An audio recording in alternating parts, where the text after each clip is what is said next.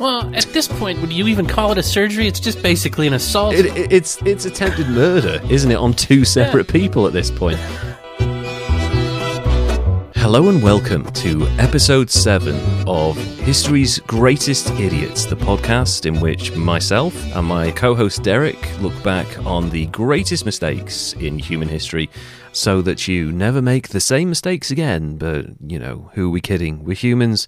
We make mistakes all the time. Joining me as always is Derek. Derek, how are you doing? Doing fantastic. Thinking up new and interesting mistakes to make myself to help educate people. There's just so many different ways that you can mess up and make mistakes, dude. Oh, yeah. I learned one today, actually. I didn't mention this before, but we are planning an extension on our house. We're in a semi-detached house, so we have neighbours. We were talking to them, and the builder got us all excited. He was like, oh, you can do this, and it's going to be all glass, and you're going to be able to, you have your friends around and throw parties, and we were all like very excited. We were talking to the neighbour, and our neighbour works for the local council, who are responsible for a lot of the administration of things like police budgets and social services and like bins and fire people and stuff like that. Very important stuff. Okay. Anyway, he works for them.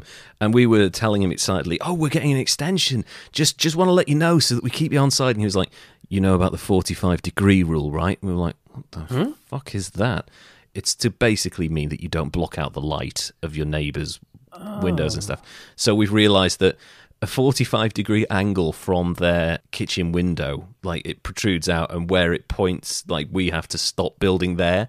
So it's gone from a grand dining space to like we can get like a little greenhouse or something. You know, it's actually frustrating. Dude, it's funny that you're mentioning like a small little addition to your house. My in-laws just did a pantry addition onto their house, added in a little cabinet cupboard thing for their food. Yeah, sure. We've got one of those as well. Love it. Dude, they're awesome. They're cool. Closets are amazing.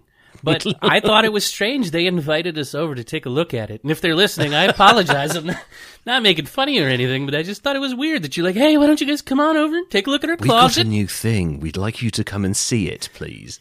I kind of get that for housewarming. Like, we haven't had a housewarming yet at our place because we moved in, after we got married, and then like 2-3 months later, the pandemic hit and everyone went into lockdown, and everyone's so spread out. We haven't been able to get everyone together for like an appropriate housewarming party. But I think going round to see someone's pantry, unless it's got like a robot butler, I kind of don't really care. Yeah. I mean, they did great craftsmanship work in the... Oh, that's good. It looks really good. It's definitely way better than I could have done, and I'm glad that I didn't have anything to do with building it because it would have been gross. I mean, that's nice. I think probably the larder pantry thing is probably just a pretense to get you guys round so that they can hang out with you. I think that's like, they want to spend time with you guys, so that makes sense. And I like spending time with them too, so I mean, hi, I'll come over and check out the... exactly. I'll come and look at your pantry if it means we get to have like a coffee or a beer and relax, so... Indeed. So there we go. So lots of things happening in our worlds. I also noticed that your son had done really well in baseball. I saw a post. I don't know if it was on your Instagram account, but... just did his final start. He pitched 5 innings of a 7-inning game with 9 strikeouts and allowed 2 hits, 1 hit. Oh, that's not bad. Yeah. That's a pretty good average. I saw him do his strut off the mound. So he struck the guy out and his arm started wobbling like that. That made me laugh. I'm like, imagine if someone did that in the major leagues. That's his MacGregor strut. That's what. Oh, he's doing the McMahon thing. Okay, yes, the Vince McMahon walk. Okay. He's like, oh, that's my Conor McGregor strut. Check it out. I'm like, you look like a noodle guy. That's amazing. Yeah, I was is that a Squidward thing? What is that? I was just hoping that if college coaches see it, they don't think he's too cocky. But to be fair, that kid that he struck out was right after their dugout screamed, "He's a freshman!" on a guy that got the hit on him. So yeah, it was that was the incentive he needed to shut them up. Yeah. Yeah, bloody, it was fun. Yeah, gamesmanship right there. Fucking hell, that I would strike somebody out for that. I'd fucking bean someone for saying something like that. Next one, right in the head. He held his composure and just went back and struck out like 3 in a row. And then the next inning, he didn't do nothing for him. He was like, "Later, guys." Well done, young man. Amazing. So, it's been a while since we've spoken, and I know that you have something very exciting. You kind of teased slight elements of who this person was to me before we started recording the podcast. I'm very excited. I just want to, because you don't know who I've researched, so I'm just going to give you one name. The fastest knife in the West End. Oh, my goodness. Yeah. That's a cool my name. person. That's a cool nickname. So we'll get to this gentleman in a while. And again, more men, but they do tend to, the majority of idiots in history are men, let's be honest. So we'll get to Thatcher in due time, but, most of them are men. So anyway, I'm scared to go after anybody big like that. Oh no, fuck her. No, we're going after Thatcher eventually. Okay. Yeah, and I will. I'm Welsh. We hate that woman, to be honest. Even the Welsh Conservatives don't mention her because they're like, well, we're not going to win any arguments if we mention Margaret Thatcher in this country. Anyway, Derek, without getting into politics too soon, could you please tell us about this week's idiot, please? Okay, this guy that I've got, because we've been wandering around America, it seems like a lot. I've decided to wander back across the sea and take a look at a Scottish soldier, adventurer, and fraudster who attempted, it's been called one of the most brazen confidence tricks in history. Wow, okay, I'm fascinated. Just hit me with it. Go on. Okay. He was born on Christmas Eve in 1786 to a wealthy family at their ancestral home in Stirlingshire, Scotland. Okay, yeah, Stirlingshire. Lovely part of Scotland, that. Really beautiful. Well, is that a common thing in the UK, EU sort of thing, to have an ancestral home? In Scotland, the various clans, so you'll have like Clan MacGregor or Clan this, people will be part of a clan, and it will be a very big source of pride for them. They'll even have their own tartan, which is what colour and shade and design their kilt will be. So that's part of the reason kilts exist. It's to display your clan colours and stuff. It's like gang colours. Yeah, it's basically Bloods and Cribs, only in like rain surrounded by sheep and mountains, So with plaid. Yeah, with plaid and exposed ankles all round. So you do kind of have to be wealthy to have an ancestral home? Yeah, well, definitely, or at least like part of the makeup of that clan. So you have to be like an administrator or descended from someone who was an important figure within the organization, really. So yeah. Okay. Well, that's just the first of many questions that I have about that sort of thing. I imagine that he had a decent childhood because he was from a wealthy family. Sure. There's not a lot known about his childhood and his growing up, but it is common knowledge that his father died in 1794 to leave him and his two sisters to be raised alone by their mother with the help of like various relatives throughout time. Okay. So he lost his father. Not uncommon for that time. Yeah. Well, a lot of people died early, and people grew up without parents, and a village raises children. That sort of thing. Absolutely. So he did lose his father, but came from a family with money, so he had that going for him, which is nice, to quote Caddyshack groundskeeper there. So as soon as it was legally possible for him, though, he went and joined the military at 16 years of age. Very common at the time. Actually. Since his family was rich, they were able to purchase him a commission for around £450. Which Jesus, that is a lot of money back then. Well, yeah. That's several years' salary. Around $46,000 or £46,000 in today's currency. But I mean, we're talking about like scaling it.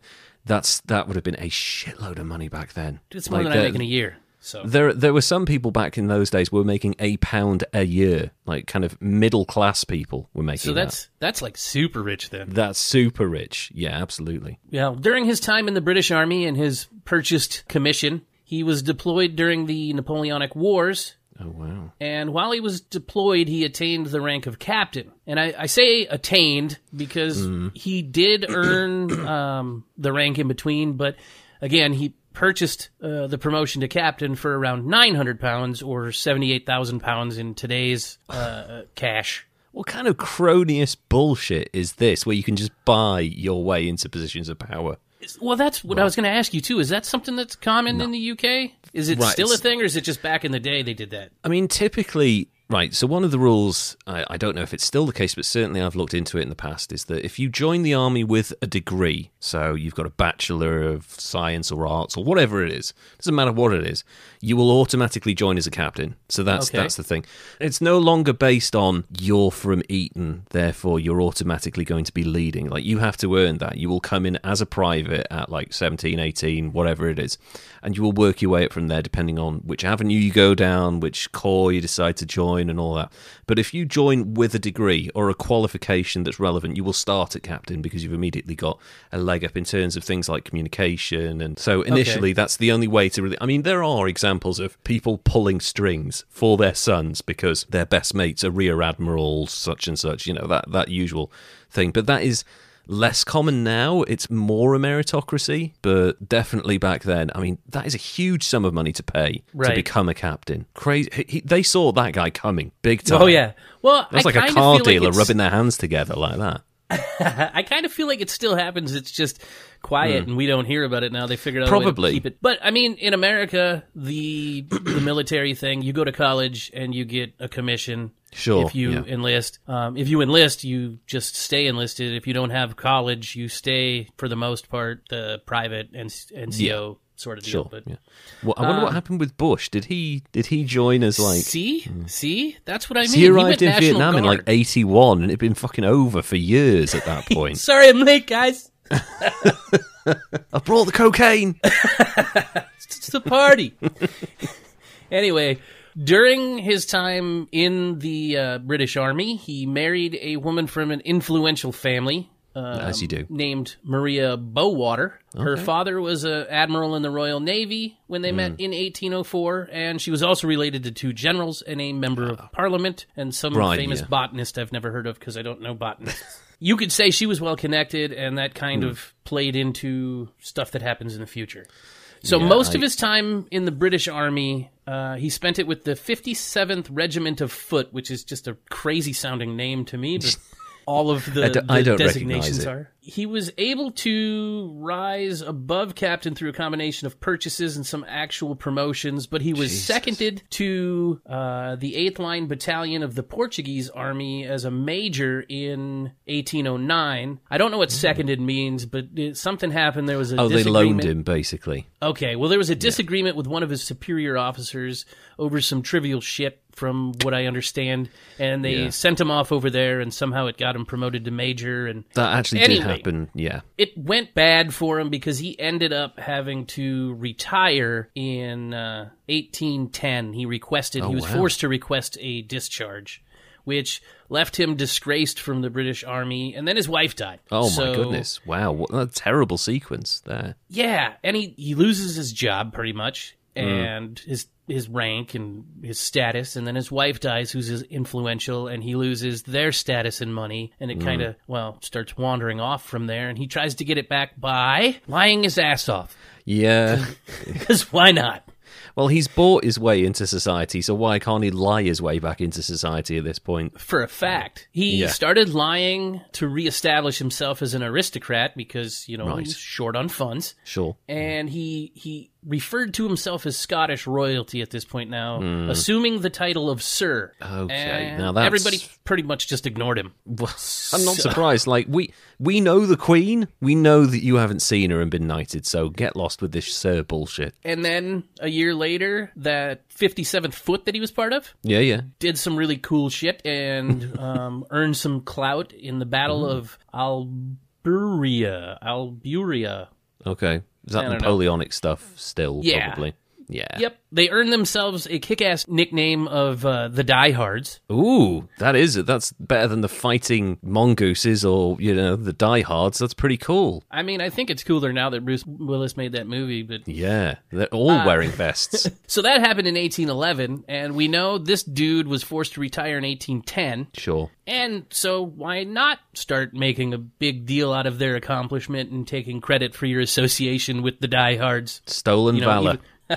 So, you think it might work for him? It doesn't really. He gets no love and decides to sell off his Scottish estate and head to Venezuela. Okay, why? What? He figures his bullshittery will go a little bit further over there, I imagine. Right. I hope he can speak Spanish. Well, it turns out that his bullshittery was right. I don't know if he spoke Spanish very well, but he was warmly welcomed by General Francisco de Miranda and a famous political revolutionary, Simon Bolivar. Oh my God. The father of South America, pretty much. Right? Jesus. And he gets real tight in there and gets into the Venezuelan army under Bolivar. Oh, wow. And he rises to the rank of general. And then he marries Bolivar's cousin, Josefa Lovera. Oh, this guy is smart. Dude, he's getting a redo of his life. Like, now he jumped into another military, went to general, married another influential person. Fucking hell, this guy's smart. He's got a type. Yeah. Oh, did I mention at this point in time, dude's only 25 years old? Wow, what? Hold on. So he's retired, he's starting to steal valor, his wife's dead, and he's losing money and his place in society, and he's only 25. That is crazy. Then he wanders off, becomes a general, marries a new influential lady, and goes on to... meet Simon Bolivar? He gets reconnected and redoes all of his... He gets a redo, basically, and he thinks... Man, if only I could find a way to make this better. I'm assuming. I have no actual quotes on that. But yeah, sure. He wandered along in 1820 and found some deserted, unlivable, pest-infested garbage strip of land that it was in... How did he end up in Vegas? Sorry, I had to make that joke. That's real life right there. Yeah, that is. That's Bugsy Siegel's life right there. So this is along the coast of Nicaragua. The land was inhabited by, I shit you not, the Mosquito people. Oh my God. It's a tribe of people that were descended from indigenous Native Americans and shipwrecked African slaves. Oh, wow. Oh, that's fascinating. These Mosquito people, which is still the coolest damn name ever. It sounds like a H.G. Wells novel at this point. I'm kind of scared to ever run into one. They sound terrifying. So the people that inhabited, the Mosquito people, didn't really think too much of the land and didn't see a whole lot of use for it. And decided, why not give up the big old chunk of paradise, quotey fingers, that was about the size of Wales. Wow. In exchange for some rum and some nifty jewelry. Smart people. They made out like a bandit. You give me jewelry, I will give you Wales. I don't own it, but I will give you Wales if you give me jewelry. See, and then what he did once he owned it for the rum and jewelry is proclaimed himself the royal leader, because fuck it, why not? Yeah, he's got the land, why not? You can do it, you can proclaim yourself king. Why the hell not? He named it Poyas, I think that's Poyais. Okay. But in 1821, he made his return to London and started planting seeds and spreading rumors about this utopian colony in the Americas that he found. And he found his way back to using the 57th foot thing. Of course he did. You know, make himself actually a wartime hero and credible. And he did have an engaging personality, so people started to listen to him this time. Okay. And when he started talking about this Poyas, he told him about how the natives were not only kind, but they actually loved the British. That's such bullshit. And on top of them loving the British, the soil was totally fertile and the climate is perfect year-round. How did nobody see through this at the time? I don't know. Maybe people back in the day were not. They were gullible. They weren't a whole lot of really discovered liars yet. I don't know. It's true. Charles Ponzi wasn't around for a good while yet. Yeah, a few years later. Yeah. So he's got all of them believing in the perfect climate and great native people. And then he starts getting them to think that it already has a capital city with domes and colonnades of state buildings. What? And there's a tricambrial parliament and a banking system with land titles. All of that's going on, man. It's the promised land. Oh, my God. This guy is fucking amazing. Well, I found myself looking into this going, how in the hell are people buying this? I know. And you're supposed to be, like, at this point, the British Empire is on the rise, especially after the Napoleonic Wars. How is anybody falling for this clearly made-up bullshit? Well, I think because of the great expansion that was going on and the number of different colonies, nobody's been there. You just got to kind of take their word for it, I suppose. I guess so. And with him getting that wartime hero status and whatnot, it kind of made it a little bit more credible. But then he stepped it up a notch and started churning out a fuck ton of original-looking documents. Okay. He came up with the land titles and pushed the message out into the printed word and fabricated a 355-page guidebook about the fake colony called A Sketch of the Mosquito Shore by a fictitious explorer named Captain Thomas Strangeways. Oh, now come on. See, he's kind of flaunting that he's full of shit. He really is. So the fake book is filled with all kinds of detailed information, drawings, engravings, and he printed it out, sold thousands of copies across London and Edinburgh, and somehow even managed to get Poyas incorporated into maps and some other publications that were real. Whoa. Yeah, so some real people started picking up the mythical, fictitious story of the Mosquito Coast and running with it, just assuming this guy wouldn't lie to me, apparently.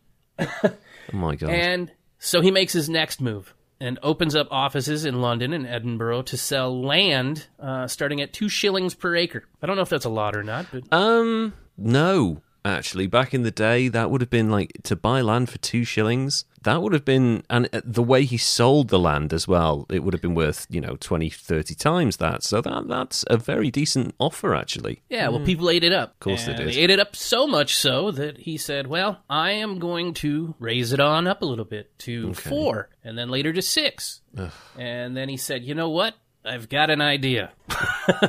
And his idea was to organize a listing of Poisian loan on the London Stock Exchange to sell fake currency from the Bank of Poyas to pretty much anybody that wanted to buy it. He really did step it up. Holy shit. He actually got the money printed by the Bank of Scotland's official press. Oh my God. He started telling the hopeful settlers that they could exchange their pounds sterling for Poyas dollars. Oh my God. Like a lot of stories go, he didn't know when to quit, and he wanted a little bit more. And where do you go from there? You've made up your own currency and got people to believe into it. Oh, my God. Well, you start selling tickets, my friend. In September and October of 1822, he organized and chartered 2 voyages with over 200 would-be settlers on some ships to journey to nowhere, basically. Oh, my God. When they finally got there, they were really confused because they're like, this land's shit. This can't be There's it. nothing here. Where is the capital city? And because they were the type of people that believed that everybody's good, they figured maybe they just made a mistake while they were sailing and they landed in the wrong spot because the land's uninhabited, swampland, virgin forest garbage. So maybe we should go further inland. And the thing that sucks about that is it was during the rainy season. So oh, no. Dengue fever and all that. They did malaria and yellow fever started running rampant, and it killed 2/3 of the over 200 settlers before another British colony from around 500 miles away could make it to them and save the roughly 50 or so settlers that were left. It's like Jamestown level deaths at this point. That is crazy. Yeah. He sent them off to just die like the worst exposure deaths ever. Oh. And, those 50 settlers made it back to England in 1823. Wow. And they found that dude had run off to Paris and was running a similar scam for something else that raised around 400,000 pounds or so. Wow. Yeah, he's just raking it in. And then by 1825, enough was enough. People said, all right, we've got to arrest this dude and charge him with fraud. Yeah, good. Good. Well, the trial was held in France, but due to some diplomatic shenaniganry, it took over a year to actually get it going. Okay. And that gave him enough time to plan and execute one more scam. Oh, come on, dude. Give up. So he decides what he's going to do is mount his defense, and I think maybe Cochrane was his lawyer, because my friends did it. It was my associates made me do it. And he was able to, by just being an asshole and blaming his friends, be acquitted of all charges. What? I have no idea how that happened. There wasn't a whole lot of detail on how he pulled that one off, but he kills a whole bunch of people, steals a bunch of money, and gets off scot-free. Why not? Jesus. He did try to run a few more security scams throughout the 1830s that were mostly unsuccessful. Mostly. He didn't need to. He's got all that money. Why is he still doing it? Something to do, I guess. Oh, my God. By 1838, his wife, his second wife, died, and he decided to head back to Venezuela and hook up with his old military friends. There, he was reinstated with his former army position. He even managed to get back pay and a pension. Yeah.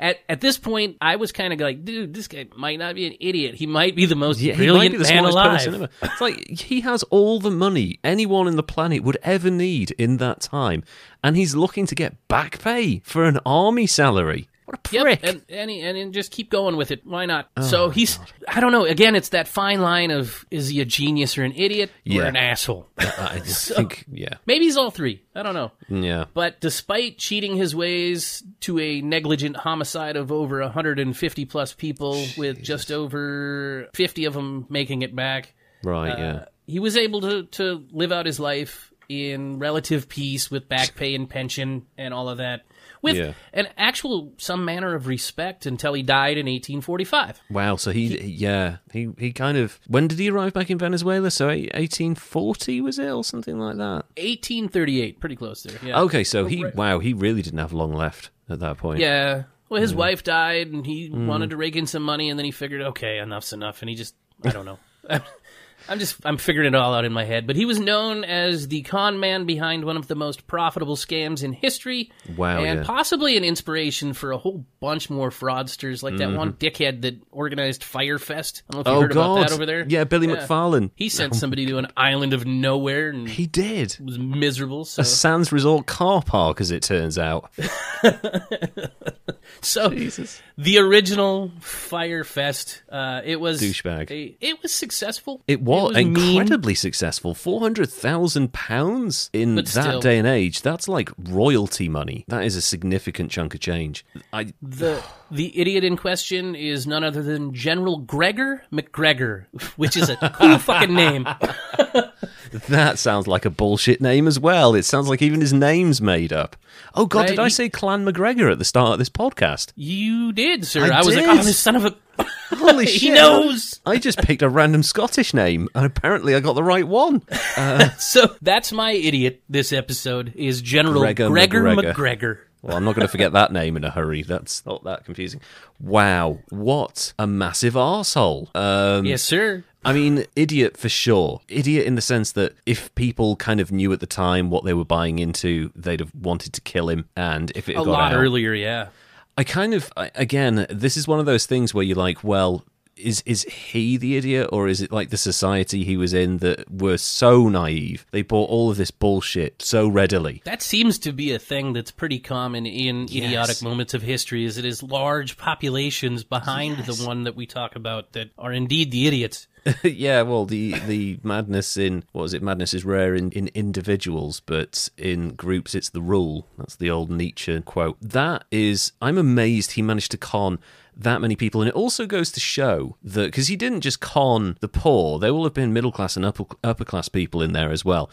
It goes to show that no matter what station these people would have had at the time, because it was a very structured society, Victorian Britain, he conned everyone, no matter how supposedly clever and upper class they were. He took everyone for their money. That's, I mean, in a way, his gusto, it's good, but he's responsible for the deaths of 150 people, and he still got away with it. Because, like, you didn't mention any co-conspirators in there, and the fact that he's running around doing the majority of this himself means he's clearly the only one responsible. So, in terms of idiot scores, because he was so successful, he's not what we would consider a traditional idiot, but he's definitely a massive prick and responsible for debt and death. And I think I'm probably going to go with a 78 with this guy. I will take that. That's a fair score. I think had he failed, I think he would have had a higher score. If you'd planned all this and everyone's like, are you out of your fucking mind? We're not stupid. But apparently they were.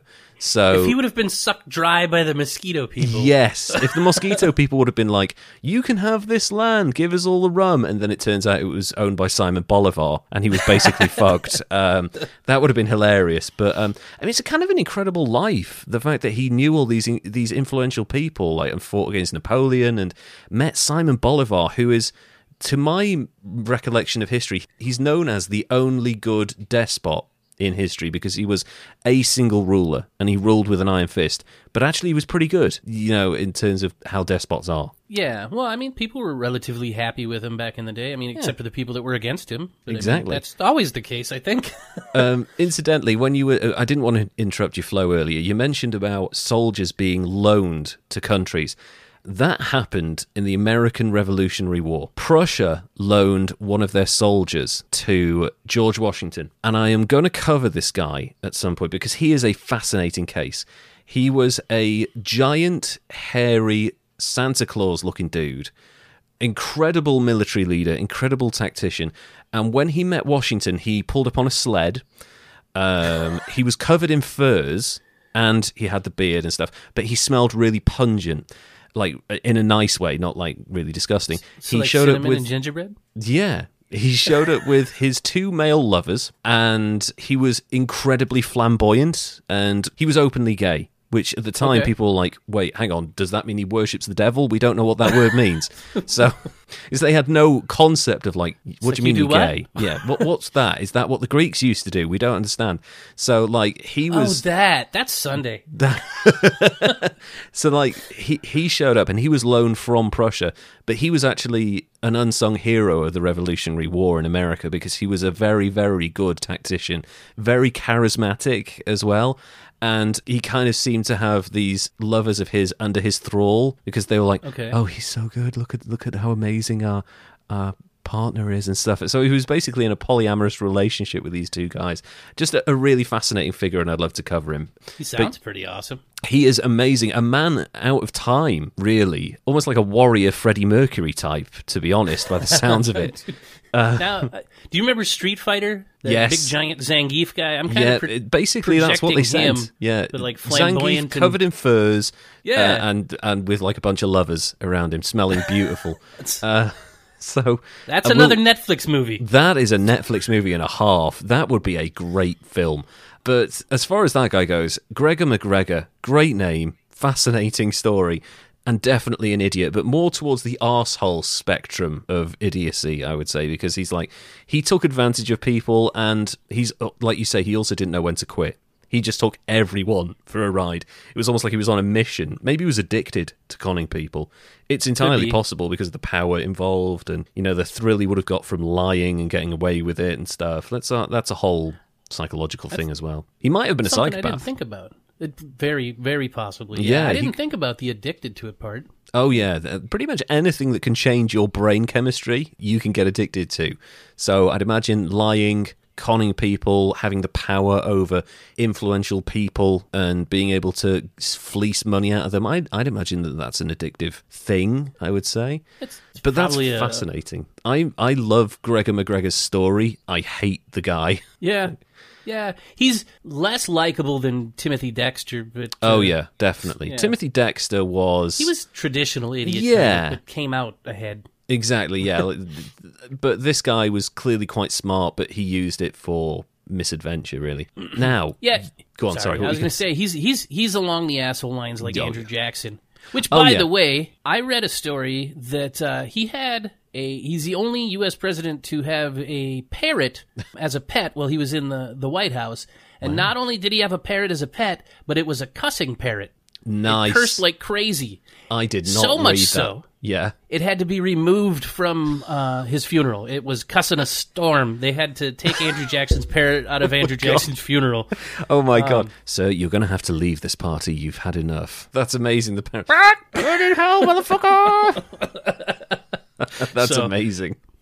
Oh, wow. Andrew Jackson swearing parrot. I did not find that in my research. I clearly was looking in the wrong sources. I wander down rabbit holes. I don't know how I find stuff.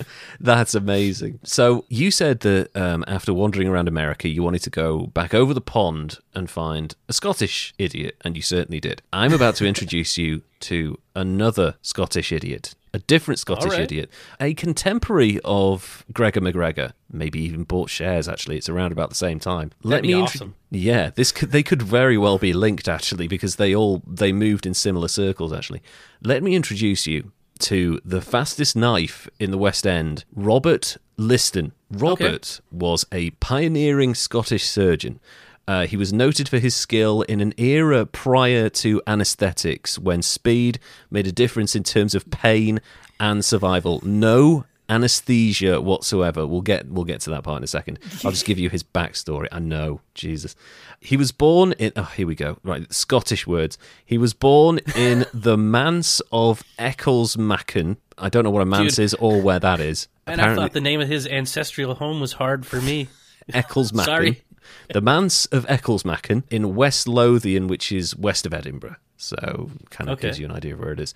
He was the son of Margaret Ireland from Calross and her husband, the Reverend Henry Liston, a clergyman and an inventor who was from Ecclesmacken. His grandfather, also Robert Liston, was the moderator of the General Assembly of the Church of Scotland. So much like Gregor MacGregor, came from a decent background, came from like a really either upper middle class or middle class family, by the sounds of it. Right. So not like dirt poor, bunch of relatives dying before he was like a certain age and stuff. Right. After a local education, both from his father and in the Abercorn Village School, Liston studied medicine at the University of Edinburgh from 1808.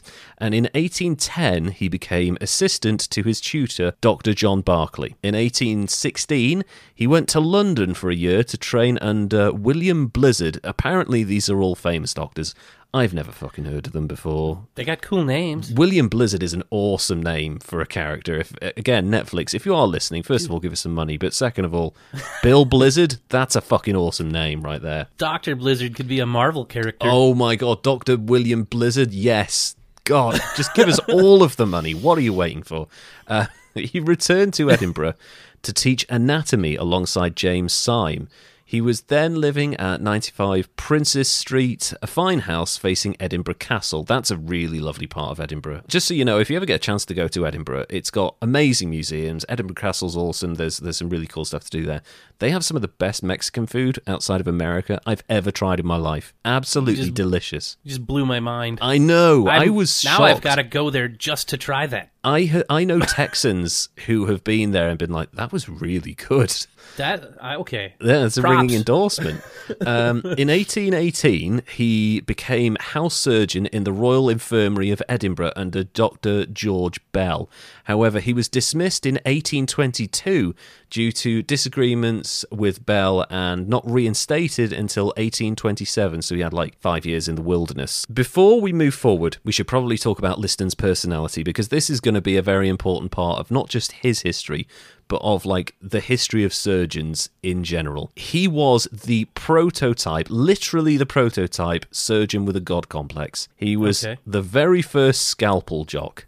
He was apparently very difficult to work with at a time in English history when hierarchy and knowing one's place in society, that was the be-all and end-all. You stepped out of those lines and you were basically fucked. And if you're a bit of a prick, you're going to find consistent work very difficult to come by. So this guy was he didn't take any shit, and unfortunately in that situation, this guy's your boss, you kind of need to take his shit, unfortunately. I gotcha. So, one historian has described him as an abrupt, abrasive, argumentative man, unfailingly charitable to the poor and tender to the sick, unpopular to his fellow surgeons at the Edinburgh Royal Infirmary. He relished operating successfully in the reeking tenements of the Grassmarket and Lawn Market areas on patients that had been discharged as hopelessly incurable. So he was like, you aren't worthy of these patients. I can fix them. He's that guy. Okay. Yeah. So yeah. I mean, I like the idea of him being vigorously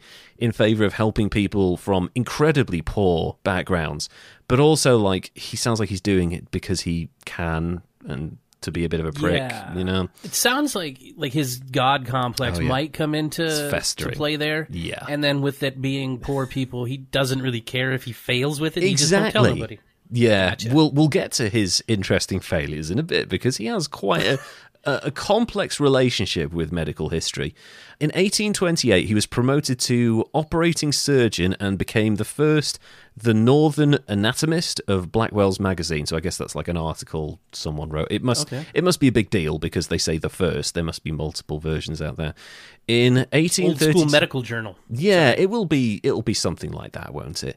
In 1832 and 1833, he's living at 99 George Street in the centre of Edinburgh's Newtown. In 1833, he applied for a professorship in anatomy at Edinburgh University, but was beaten by James Syme, who we mentioned earlier, who was 5 years his junior, because Syme had a much better aptitude as a teacher and wasn't a prick. So, should we go with this guy or this guy who's just as good and isn't an arsehole? It's not much of a choice. I wish they went with that when they were choosing my teachers. Yeah, well, me too. I think that's a story as old as time, isn't it? Why is it always arseholes? Liston then left Edinburgh and relocated to London, and this is where things start to get a bit interesting, because as people started to notice, he was quite good at performing safe, fast amputations. His renown started to grow. I know, it's going to get pretty gross.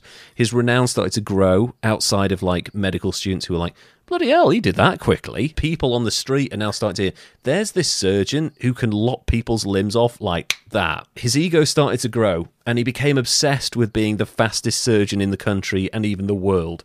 At the time, now let's talk about medicine at the time. There was no anaesthesia. We've covered that part. You were awake during any surgery, and you felt everything, unless you decided to show up pissed. In which case, if you got drunk, like steaming drunk, barely able to stay awake drunk, that was probably the best way to get through the surgery at that point. You could not do it sober, you'd have died. Also at the time, people just loved amputating stuff. So if you broke your finger, it was coming off. Take it off. They were just lopping it off. If you broke your toe, say goodbye to your foot. If you had a slight migraine, they would probably chop your ears off and then your head, just to be sure. Okay, cool. Let's start with the ears. Let's start with the ears. Didn't work? Okay, we'll just take the head off, see if that works. But basically, at the time, the only way to minimise pain and maximise survival rates was to be fast and accurate.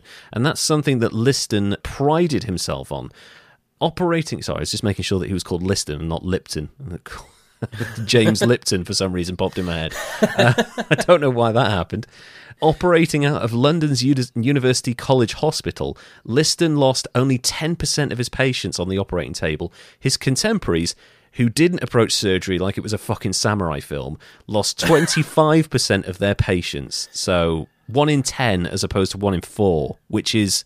Yeah. That's a significant... When you are saving that many more lives, especially in a place like London, where there's so many powerful and rich people, your name is going to get out there. And if they do stub their toe on a door, then they're going to come, can you lop this off quickly, please? At the start of his fame, his leg amputations lasted 2 minutes. Holy shit. Yes. The same amount of time it takes to make a cup of coffee or lose interest in a newer MacGregor film. That I've just put that here, MacGregor. That's weird that played into it. But, yeah, Ewan McGregor's got terrible films. Despite this amazing achievement, he was obsessed with getting the times lower and lower, partially for his survival rate, because obviously the quicker, the more he can do, and, you know, all of that, but also because he loved the attention. Like, he was starting to get really into the publicity he was getting. He even had, and this is where, at this point, you're like, well, maybe this is just speculation from jealous people that were like, because he had such a good survival rate, they wanted to muddy the waters of his reputation or something. No, this dude had a fucking catchphrase. Uh-oh. Before every surgery, he would roll up his sleeves and say, "Time me, gentlemen," every single time. So if he hadn't had a catchphrase, I think most people would have speculated that maybe it was a bit vain. But no, he's definitely vain, and this kind of confirms that he's a prick, to be honest. Yeah, I think if you're not like an actor or something like that, or a character, and you've got a catchphrase, you're a dick. Can you imagine as well? I mean, obviously, this is you're on the operating table. This is before anaesthesia, so you're awake for it all. Maybe drunk, but definitely awake. And this guy rolls up his sleeves and goes, "Time me, gentlemen." You're like, hold on, you're chopping my fucking leg off. Give me a little bit of humanity. I'm not a piece of meat. To be fair, I have a catchphrase every now and again. It's usually like, "I'm sorry about this." Yeah, my catchphrase, my wife had to stop me from using my catchphrase, which is just, "I'm sorry about that." I'm sorry, I just apologise for everything. This is the best part as well. He even used to try to get his time down by by putting bloody implements in his mouth to free up his hands instead of putting the implements down on the table next to him. When did the study of germs become a thing? Florence Nightingale was the first person to look into, like, maybe we should clean the blood and shit off these walls before we operate here. Yeah, okay. And she was actually just put it in your mouth. Time. Yeah, so this guy's like, oh, I'll just put this in my mouth. I don't mind a bit of blood, iron in there, it'll be good for me. He didn't want to cost himself the 2 seconds it would have taken to put the knife down, I just had the grossest visual picture of him sticking a scalpel in his mouth. Yeah. Shooting a snot rocket and getting back to work. I'm ready to go. Get this time down. After years of practice and circus-like performances, Liston got his leg amputation down to under 30 seconds. That's the amount of time it takes to see through Mitch McConnell's bullshit. Well, we'll take your leg and in the time it takes for some instant oats. Exactly. I have made instant noodles in more time than that. Obviously, when you treat the human body like an obstacle course, things go wrong. During one leg amputation, his patient woke up to find that he didn't have any balls anymore because Liston's aim was off. So he took the leg and the bits that were just happened to be at the side. Went a little high with that one. He went, it was a little bit slap happy with the knife on that one. Took too much off the top. However, his most famous fuck-up, and the main reason he's going to be one of history's greatest idiots, is because he once performed an operation that racked up a 300% mortality rate. Whoa! 300%. Now you think, first of all, who operates on more than one person? So, that's difficult as it is. So that's the most you're ever going to get mortality rate-wise in surgery is 100%, right? Unless you're, doing Rick Wakeman at a Yes concert, using both hands at the same time, or something like that. He's got scalpels attached to each one of his fingers with, string. Yeah, just playing the same keyboard. Yeah, like Freddy Krueger. It's like a knife on each finger. Maybe that's what it was. Or maybe. He's the one that invented that glove for surgeries. That would make sense. That's how he got that guy's nuts. Exactly, yeah. Just not paying attention. He's too busy spewing his catchphrases to his adoring public. The surgery was pretty straightforward. Screaming patient on the table, no anesthesia, Liston cutting into the leg like he's a sensei in a mall karate school, chopping plywood boards everywhere. Spinning and saying, yeah! Yeah! Except, timely gentleman. When Liston realises he's accidentally cut off his assistant's fingers. Oh, shit. Whoops. So he's chopping the dude's leg off. Immediate problem.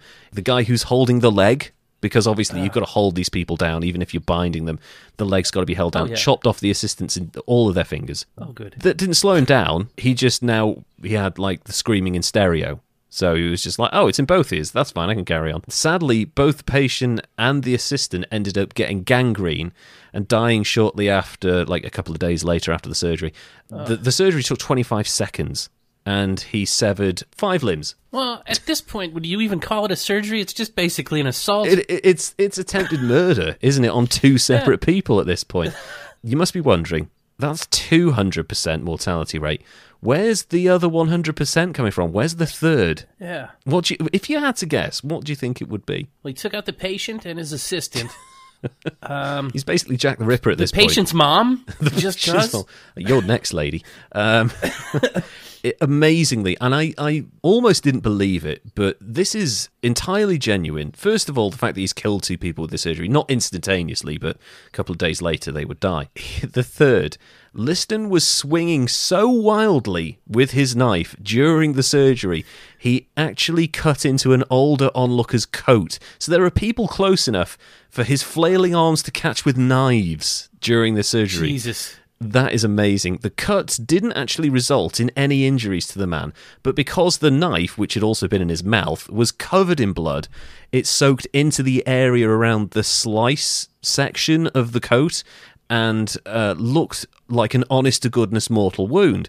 The old man panicked, fainted, fell to the floor, had a heart attack, and died there and then. And there's your 300% mortality rate. Well played. That's a very roundabout way to get that third one in there, but congratulations to you, sir. I'm not done yet. I have got more people to massacre today. Oh, boy. That, I can't quite wrap my head around how, I mean, people die in surgery, you know, and you're always told, like, I've had a lot of major surgery in my life. I've had heart surgery, and I've had a load of procedures to do with my Crohn's and stuff. And you are told, like, look, there's a chance. You know, if things go wrong, this is what you might be looking at. Back in the day, a 10% mortality rate is very, very good to say there was no anaesthesia. But to kill 3 people in one surgery with onlookers while you're screaming in catchphrase and throwing knives in and out of your mouth... It's so fucking... It sounds like a circus. You know, one of those, like, floating, like, limb-flying tire store waving... I just picture they just strap some knives to that and let it go. He's a wacky waving inflatable arm tube man. That's amazing. That's how you get it done. He was efficient, that's for sure. Like, if you died, boy, were you going to die.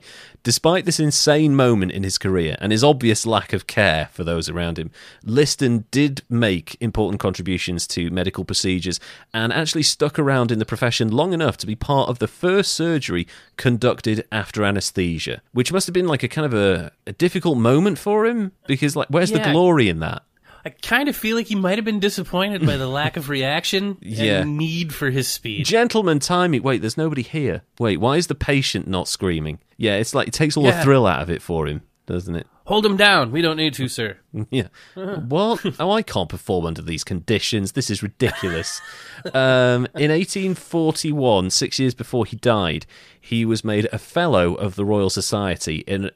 It's an award granted by the judges of the Royal Society of London to individuals who have made a substantial contribution to the improvement of natural knowledge, including mathematics, engineering science, and medical science. Okay. Just a bunch of posh people snooty. Slapping each other on the back. Stuff. Yeah. Smart, posh people. Well done. Let's have some brandy. You know, his funeral was attended by some 400 former students and 200 random medical professionals who admired his contributions to the field so much.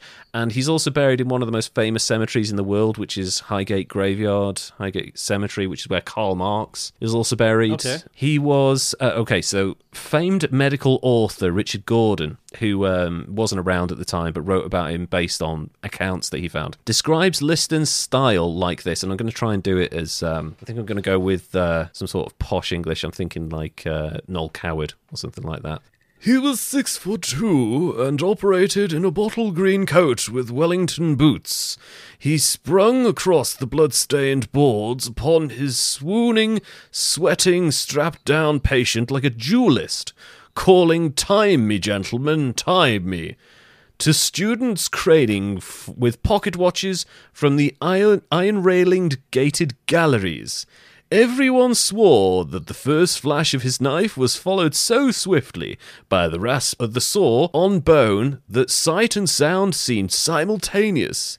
To free both hands, he would clasp the bloody knife between his teeth. This author makes him sound like a fucking pirate. He's a swashbuckler. What is going on Huzzah! here? A swashbuckling surgeon. Ahast, ye landlubbers, I'm going to chop off this fucker's leg. His nickname, the fastest knife, kind of sounds like a... Yeah, it sounds like a joke, anyway. Doesn't it? But actually, that's genuine. That's a real...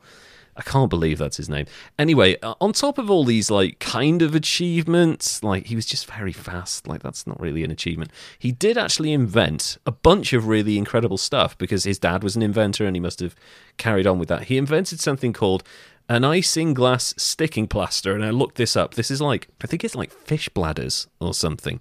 Because they were like very see-through, he would use them and stretch them and use them as like a plaster, so they would seal in the wound, but you could see what was going on. So it was the first clear plaster instead of like a dressing, so you could actually see if it was getting infected or whatever. He invented the bulldog forceps, a type of locking artery clamps, which are still in use today. The design is almost exactly the same as what he came up with, you know, like 150 years ago. It's kind of incredible. Well, 180 years ago now. And do you think he came up with that when he was like, shit, there's too much blood, I can't see what I'm doing. Give me that straw. Just tying things around. And also, probably the most important invention of all, a leg splint that was used to stabilize dislocations and fractures of the femur. He basically invented the leg splint and plaster cast type thing that you would have to hold your leg in place. Like I said, that last one and the one before are still in use today.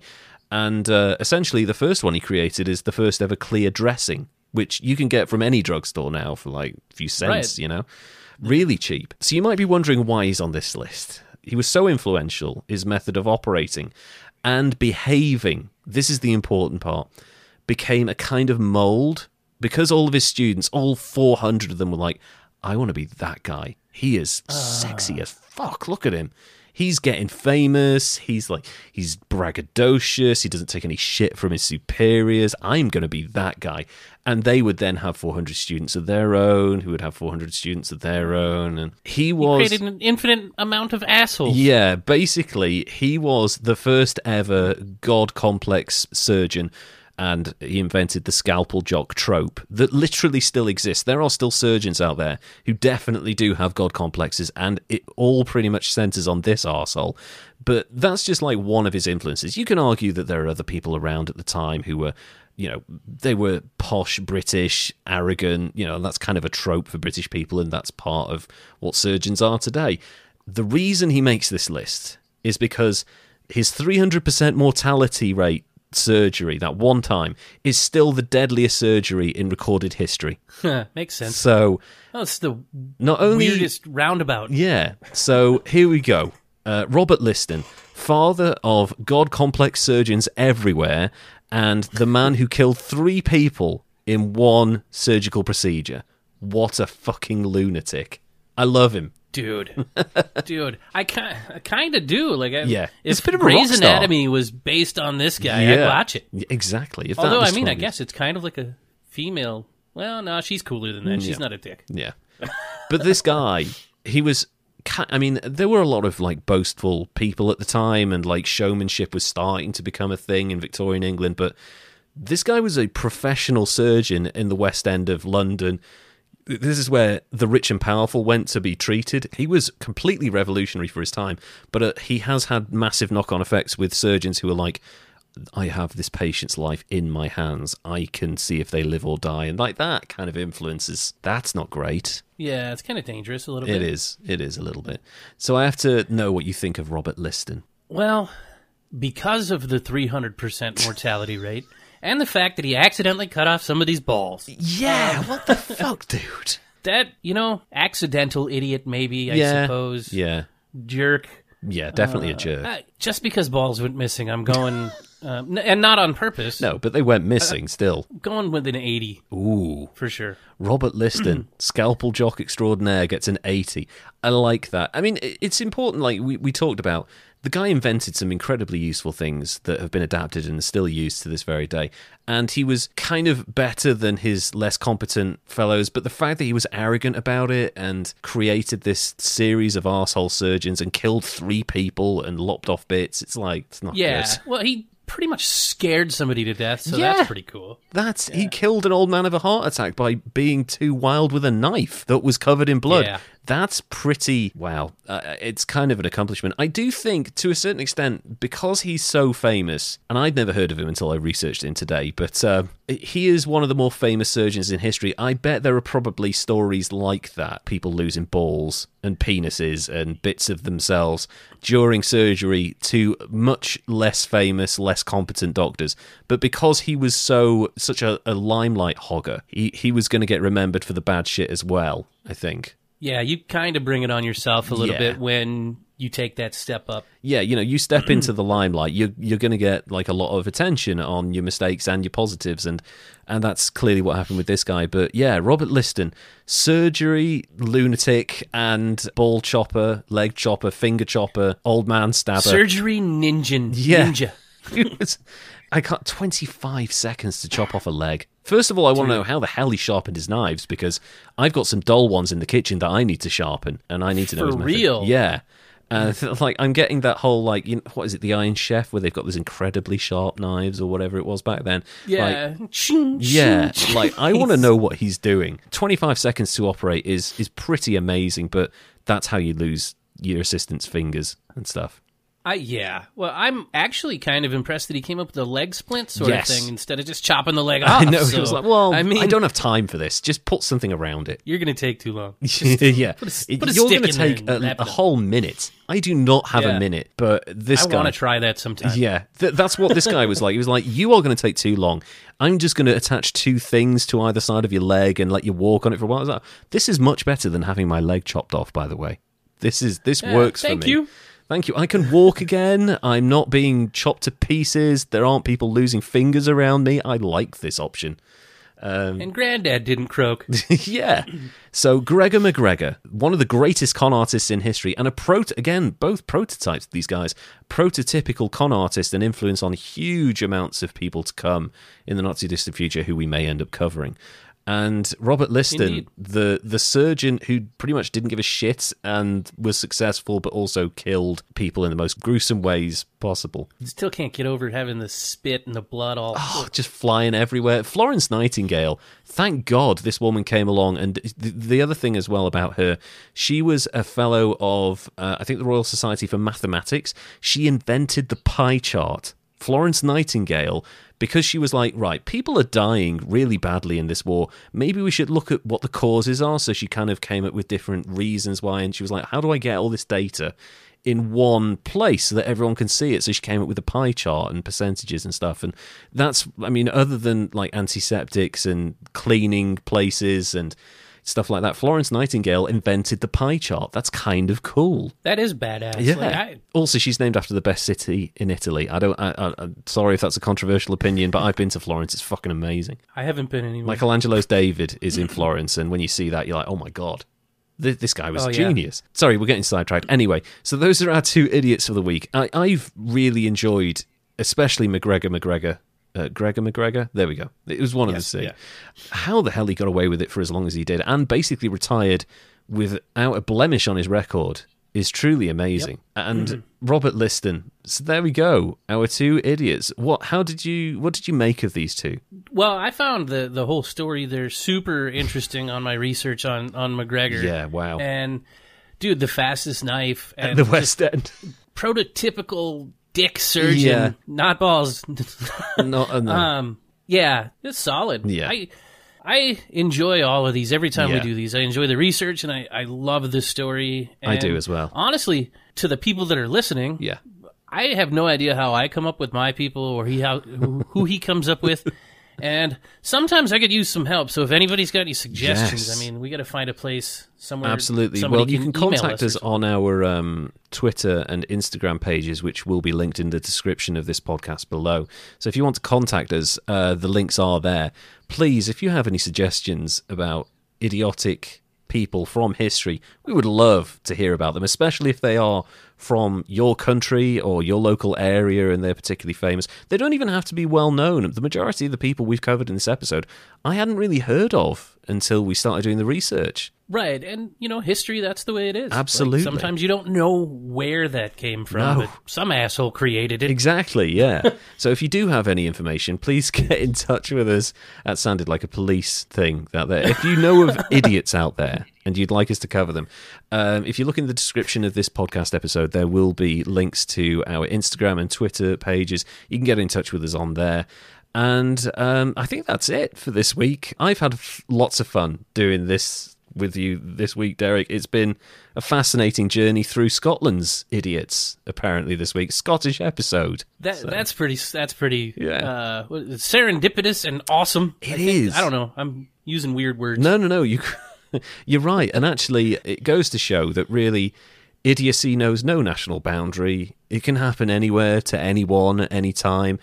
A lot of this is down, particularly with these two, I think it's down to the societies that allowed them to get away with some of this stuff.